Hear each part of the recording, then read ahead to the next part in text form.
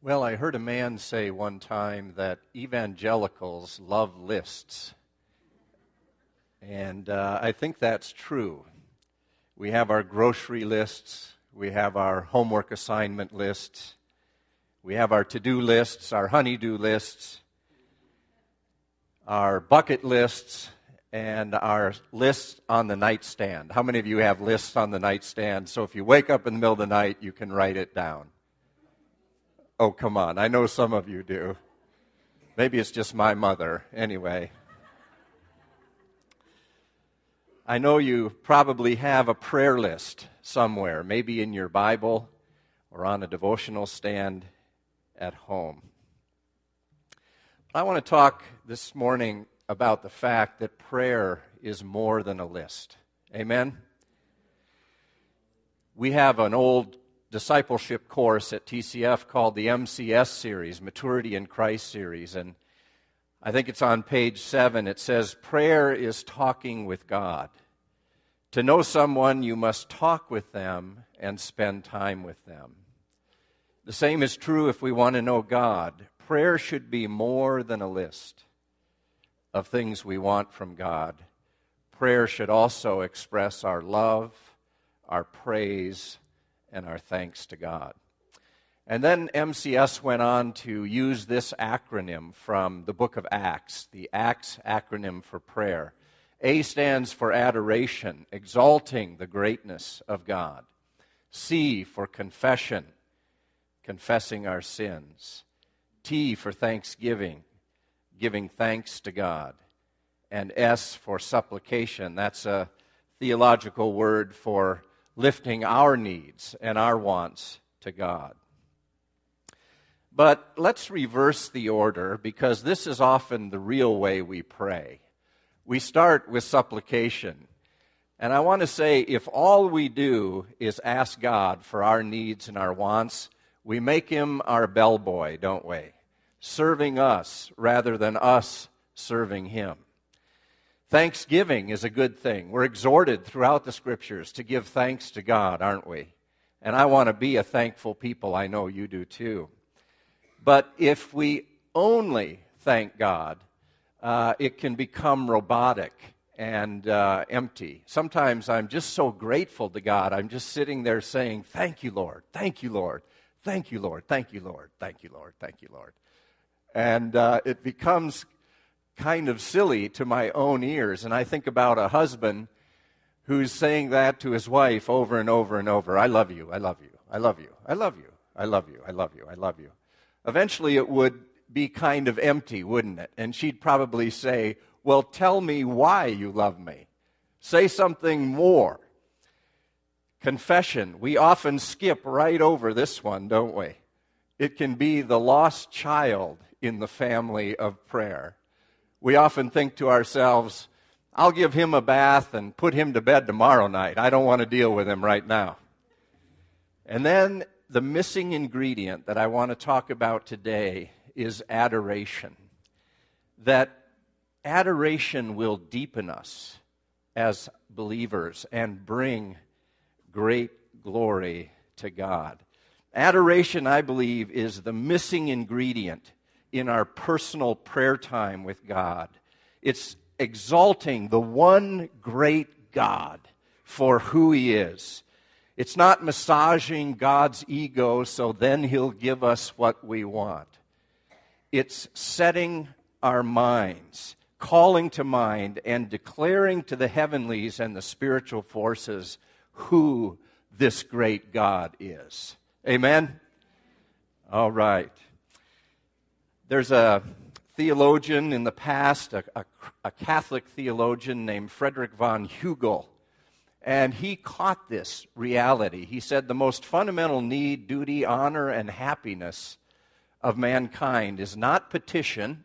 By petition, he meant supplication, right? Asking for our needs. Not even contrition, confession. Nor again even thanksgiving. These three kinds of prayer, which indeed must never disappear out of our spiritual lives. But what? Adoration. Adoration. You know, I learned so much being on the worship team. We have so much fun, and I wish you could be with us. About a year ago, Hallett was talking about bilabial fricatives. Now, I enjoyed learning that bilabial fricatives are where you use both lips and air moving through your lips to create some phonetic sounds that I don't think belong to English, but some other languages. Hallett didn't tell us, as I recall, whether we were talking about voiced bilabial fricatives or voiceless bilabial fricatives. But I did read online that George Carlin incorrectly used the phrase bilabial fricative to refer to the sound of blowing a raspberry, which is correctly called a lingual labial trill, except as performed by chimpanzees. So, if you want to know more about bilabial fricatives, talk to Hallett. I also have learned on the worship team that banjos and banjo players are the scourge of musicians. I think the first banjo joke, there are thousands of banjo jokes, just like Polish jokes, blonde jokes, and so forth.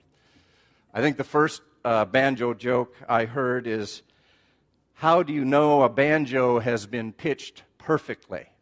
The answer is it lands in the dumpster without touching the sides. But a couple of weeks ago, Tom came up to the worship team to share with us a banjo joke, and he said this man and his alligator walked into a bar, and they asked the bartender, do you serve banjo players here? And the bartender said, well, yes, we do. We don't discriminate against anyone.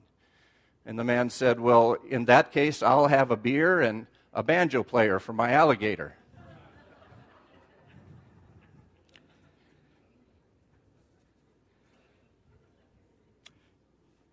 A couple of weeks ago, maybe we experienced, or at least I experienced, the coup de grace of these, as Jim would say, gay conviviality. Hallett mentioned something called the Dunning-Kruger effect. Now, here's a definition. The Dunning-Kruger effect is a cognitive bias wherein unskilled individuals suffer from illusory superiority, mistakenly assessing their ability to be much higher than is accurate. This bias is attributed to a metacognitive inability of the unskilled to recognize their ineptitude. Why Hallett would mention this to me, I have no idea. But he went on to say that in popular culture, the Dunning-Kruger effect is simply that you don't know what you don't know. But actually, I decided this simple definition is incomplete because of the illusory superiority feature to this definition. In other words, to be accurate, you must say that in discussing this effect, you don't know that you don't know what you think you know that you don't. As I thought about this more deeply, I suspected I was guilty, in fact, of the Dunning-Kruger effect concerning its very existence, because I didn't know about it until Hallett told me I didn't know about it. But then I realized perhaps I wasn't guilty after all, because I had a slight suspicion that I didn't know what I didn't know, thereby making the illusory superiority clause null and void in my case. And so, therefore, I might have known that I didn't know what I thought I knew that I didn't. You can imagine I was greatly relieved. So you might want to give this some thought. Might you not know that you don't know what you think you know that you don't? That's the end of that stuff. Seriously, though, leaders are readers. Isn't that a nice phrase? Leaders are readers and disciples are fat. Faithful, available, and teachable. Wise men are lifelong learners, aren't they? And often you hear an older person say, the older I get, the less I think I know. See, they're not falling prey to the Dunning-Kruger effect, are they? They're suspicious that they don't know what they don't know. But when it comes to prayer, see, all this ties in. When it comes to prayer, let's not be guilty of the Dunning-Kruger effect, but understand that adoration of God is key.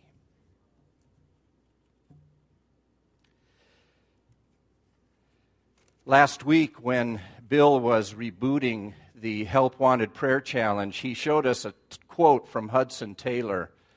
In the study of the Divine Word, I learned that to obtain successful workers, what was needed were not elaborate appeals for help, but first earnest prayer to God, to thrust forth laborers, and second, the deepening of the spiritual life of the church, so that men should be unable to stay home.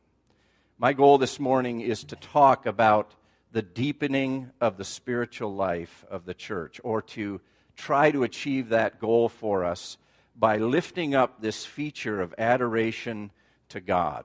And my focus, friends, is your personal prayer life, not necessarily our corporate time together.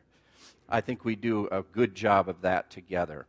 But in our prayer lives, our corporate lives, I want to ask you to consider as I continue, do I want to beef up or add this feature to my prayer life, the feature of greater adoration?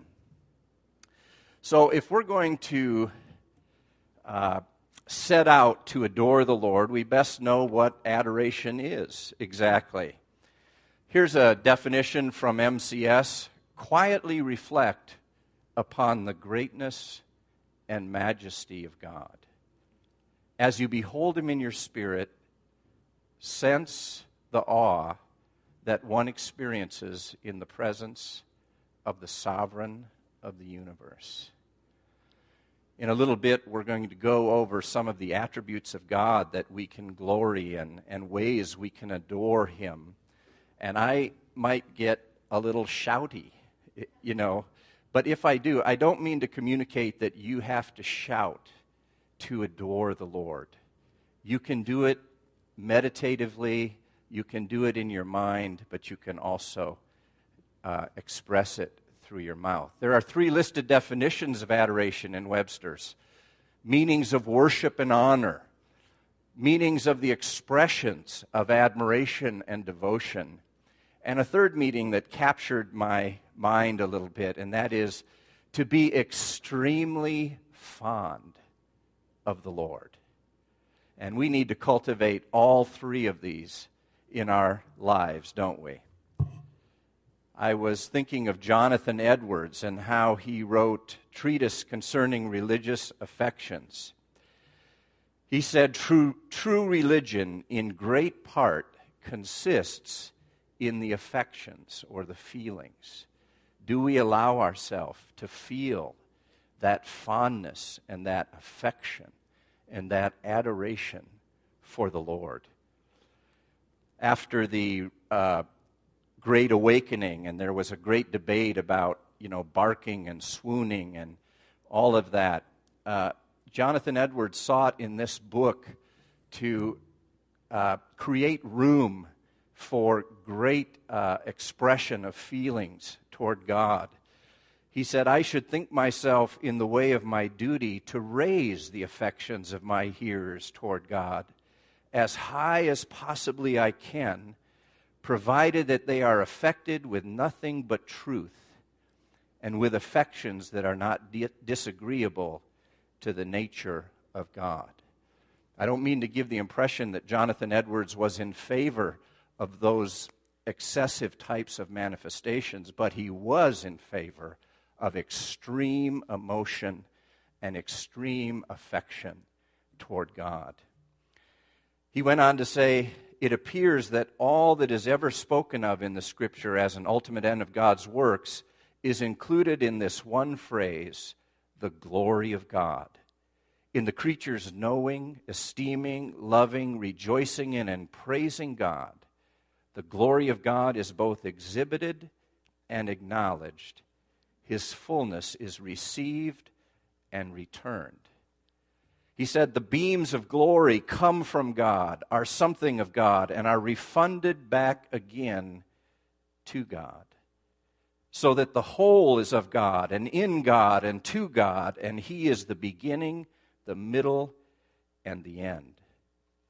John Piper writes, "This is the essence of what is needed today to overcome the hollowing out of evangelical life and the collapsing of our private meditations into self-centered musings." Isn't that powerful? Have you ever been praying and had a sense at the end of your prayers that all of your prayers were about you? and that you had made something selfish of prayer. Not that God doesn't care about us. Of course He does. But we need that broader foundation on which to lift our needs and our desires and our affections before God. So, adoration at least fixes our affections upon the Lord, and that is a highly valuable thing.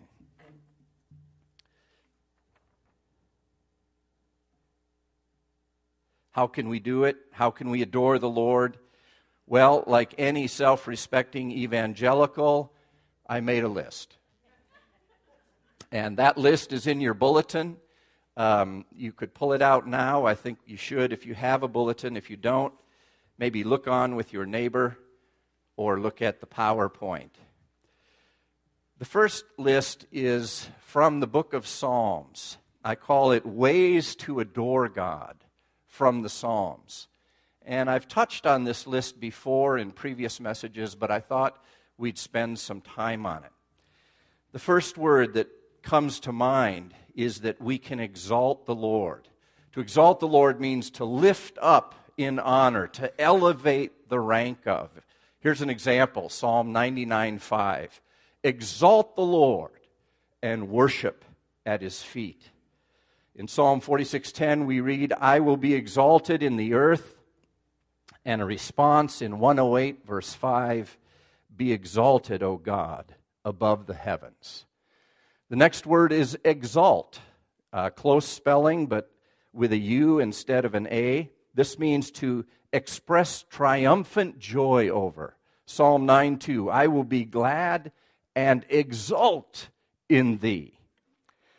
When I read this word, I think about David dancing with all his might before the Lord. I think of some of our kids and women who dance back here and how beautiful that is. Please don't think that we don't want that type of expression here at TCF. We just want it done without seeking attention of man. Extol is a third word, to give high praise, to laud. Psalm 149:6 says, let the high praises of God be in their mouths and a two-edged sword in their hands. Hallelujah. And so these first three taken together makes me think of that country western song, All My Exes Live in Texas. But actually all these exes live in the book of Psalms. Here's three more. Boast in the Lord, to speak with excessive pride. Psalm 34:2, my soul shall make its boast in the Lord. Are we the type of people who boast about the Lord out there? Oh, I hope we are. I hope we can. Magnify the Lord, to enlarge in size, to intensify the view. Psalm 34:3, oh, magnify the Lord with me. And then there's the second half of that verse, and let us exalt His name together. I think of a microscope, how when friends are looking into a microscope, oh, look at this. And you look in, and something that is has been small in your sight is raised to this magnification, and you see it in all its glory. And then the word ascribe Remember that word from the book of Psalms? Ascribe to the Lord the glory due his name. It means to assign value, quality, attributes, and so on. Couple more. Declare, to publicly and emphatically make known. Psalm 35:28. My tongue shall declare thy righteousness and thy praise all day long. Isn't that a nice, those last three words, aren't those nice? Aren't they a challenge? I will do it all day long. Let's see. Tell is to give an account of or to narrate a story. Psalm 66:16. Come and hear, all who fear God, and I will tell of what he has done for my soul. Just two more on this list. Praise the Lord, the act of expressing approval or admiration or commendation. Psalm 34:1. I will bless the Lord at all times. His praise shall continually be in my mouth. When Laura's and my children were very small, I think Abby was 5, Hannah was probably 4, I'm guessing Esther was 2, and I don't know if Nathaniel was born yet, but we went up to Minneapolis to see my folks, or we were heading up there. And it was a time of great fervency in my family. At home, we praised the Lord, we worshiped the Lord, we prayed for my parents with great fervor. We were, at that time, absolute fanatics.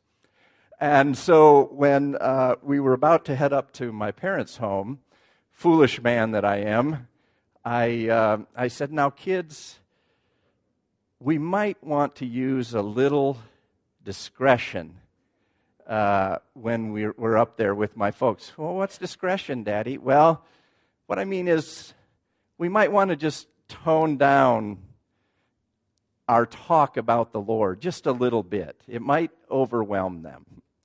And so we're up there and we're in the dining room. It's a very formal dining room, and we've had a very formal meal. All is good. And then Abigail pushes back from the table. She finished her food. She pushed back from the table and she grabbed her belly and she said, "Praise the Lord." Needless to say, we cracked up, including my parents, and it turned out to be a great witness for the Lord. And then bless the Lord, to extol or pronounce as. Psalm 103, verse 1, bless the Lord, O my soul, and all that is within me, bless his holy name. We have songs, a lot of songs that bless the Lord, don't we? This very verse we've turned into a song. Or, I will bless the Lord at all times. His praises will I always sing. Ways to adore God from the Psalms. But what do we adore him for? And what are the attributes that we want to be adoring? Well, there are so many in the Scriptures. Here are just a few. His beauty, Psalm 27:4, that I may behold the beauty of the Lord. Do you think about the beauty of the Lord? The throne room is supposed to have indescribable beauty. I think about the beauty of the Lord. You are beautiful beyond description, we sing. Too marvelous for words. His glory, Psalm 72:19, may the whole earth be filled with his glory. And in Isaiah we read, my glory I will not give to another. His holiness, we sang this morning about his holiness, didn't we? Exodus 15:11, who is like thee, majestic in holiness? And I can't go into it right now, but we have talked from this pulpit about how holiness is God's fundamental attribute. his fundamental attribute. His righteousness. Psalm 11:7, for the Lord is righteous. He loves righteousness. Isn't that beautiful? He loves righteousness. He made him to be sin who knew no sin on our behalf, that we might become the righteousness of God in him. And then his loving kindness. Give thanks to the God of heaven, for his loving kindness is everlasting. I hope I'm not wearing you out with these. Let me read just a few verses from Psalm 136. Give thanks to the Lord, for he is good, for his loving kindness is everlasting. In fact, why don't you just say that at the end of each line? Give thanks to the God of gods, for his loving kindness is everlasting. Give thanks to the Lord of lords, for his loving kindness is everlasting. To him who alone does great wonders, for his loving kindness is everlasting. To him who made the heavens with skill, for his loving kindness is everlasting. To him who spread out the earth above the waters, for his loving kindness is everlasting. There's 20 more verses like that if you want to extol or exalt the Lord for his loving kindness. Then his majesty, Psalm 104:1, O Lord my God, thou art clothed with splendor and majesty. His faithfulness, Psalm 36:5, thy faithfulness reaches to the heavens. Your mercies are new every morning, and what? Great is your faithfulness. How many of you are thankful for the faithfulness of God? Hasn't he touched you and guided you and led you thus far? And the Word says he will bring us safely home. One that we don't think a lot about is his splendor. You could do a Bible study on this word splendor and pray back to him. Splendor and majesty are before him. Strength and beauty are in his sanctuary. His lordship, Psalm 146:10, the Lord will reign forever, thy God, O Zion, to all generations. This is a cool passage in Psalm 115. But our God is in the heavens. He does whatever he pleases. Their idols are silver and gold, the work of man's hands. They have mouths, but they cannot speak. They have eyes, but they cannot see. They have ears, but they cannot hear. They have noses, but they cannot smell. They have hands, but they cannot feel. They have feet, but they cannot walk. They cannot make a sound with their throat. Those who make them will become like them, everyone, that is, who trusts in them. But our God is in the heavens. He does whatever he pleases. The lordship of Christ. And then one of my favorites is Psalm 68:20, his deliverances. God is to us a God of deliverances, and to God the Lord escapes from death. Blessed be the Lord who daily bears our burden, the God who is our salvation. God is to us a God of deliverances, and to God the Lord belong escapes from death. How many of you really should be dead by now? You've had several brushes with death, and yet here you are. To God belongs escapes from death. Well, I wanted to look at some prayers in the Bible of adoration. Where do we see this occur? And the first one that really I was unfamiliar with is David, where he is preparing the materials for the temple to be built by his son Solomon. He knows that God will not allow him in his lifetime to build the temple, but that Solomon will. So David, what does he do? He does everything short of building the temple. He gathers all the materials, all the gold, all the resources that are necessary. And then he gets the people together and he prays this way. Blessed art thou, O Lord God of Israel, our Father, forever and ever. Thine, O Lord, is the greatness and the power and the glory and the victory and the majesty. Indeed, everything that is in the heavens and the earth. Thine is the dominion, O Lord, and thou dost exalt thyself as head over all. Both riches and honor come from thee, and thou dost rule over all, and in thy hand is power and might. And it lies in thy hand to make great and to strengthen everyone. Now therefore, our God, we thank thee and praise thy glorious name. Isn't that a beautiful prayer that David prayed, exalting the Lord? How about what is known as the Magnificat of Mary visiting Elizabeth? Some years back, I think, Heather, you sang this song up front, didn't you, at Christmas? Somebody did. Maybe it was Abby, I don't know, but anyway, my soul proclaims the greatness of the Lord, and my spirit exults in God my Savior. For he has looked upon my lowliness, and his name shall be forever exalted. For the mighty God has done great things for me, and holy is his name. Oh my, oh my. Even Jesus, when he was teaching the disciples to pray, how did he start the Lord's Prayer? Our Father, who art in heaven, hallowed be thy name. Holy is thy name. Thy kingdom come, thy will be done on earth as it is in heaven. So you see Jesus modeling that as well, beginning with adoration.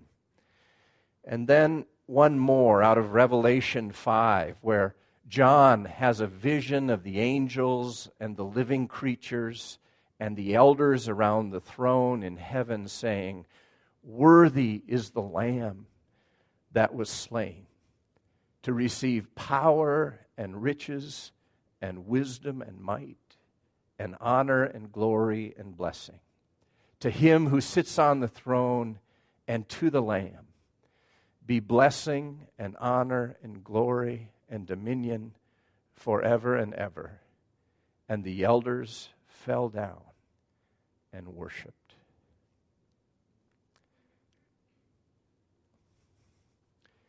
Prayer is not just a list. I want to pray for us as a way to close. So would you stand with me?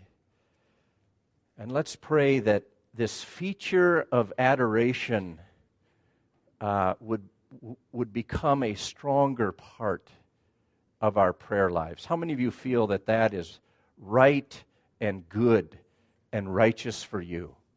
That you want to make adoration part of and a greater part of your personal prayer. Let's pray together. Father, we ask that you would, in fact, deepen us, and that to the extent that adoration has been a missing ingredient of our personal prayer lives, Lord, that you would kindle a new fire. And Father, that we would learn the skill and the art and the beauty of beginning our prayers with adoration to you for who you are. That it would set our minds, Father, about the one to whom we are praying. That it would set our affections, dear Lord, that we might fulfill the great commandment to love God with all our heart and all our souls, all our minds, and all our strengths. Let us adore the ever-living God. Help us, Father. Deepen us, O Lord, that we might fully love you. We pray that we would exalt you, extol you, exult in you, boast in you, magnify you, tell and declare, bless and praise, Father, all day long, in our homes, in our hearts, quietly in our spirits, also through our lips. Father, we pray we would remember your many great attributes. We just touched on 10, but your mercy, your long-suffering, that you are closer than a brother, your loving kindness, your greatness, that you are a wonderful counselor, that you are the Prince of Peace, that you are the Ancient of Days, the everlasting Father. Lord, we could go on and on and on. And may we do just that, Lord, in our personal prayer times. We stand in awe of you, Lord. You are beautiful beyond description, too marvelous for words, too wonderful for comprehension, like nothing ever seen or heard. Who can grasp your infinite wisdom? Who can fathom the depth of your love? You are beautiful beyond description, majesty enthroned above. And so we stand in awe of you. We stand, Lord, we stand in awe of you. Holy God, to whom all praise is due, we stand in awe of you. Lord, one more time, we bless you, we thank you, we give you all our glory and praise, and we ask you to deepen us by teaching us the skill and the glory and the art of adoring you.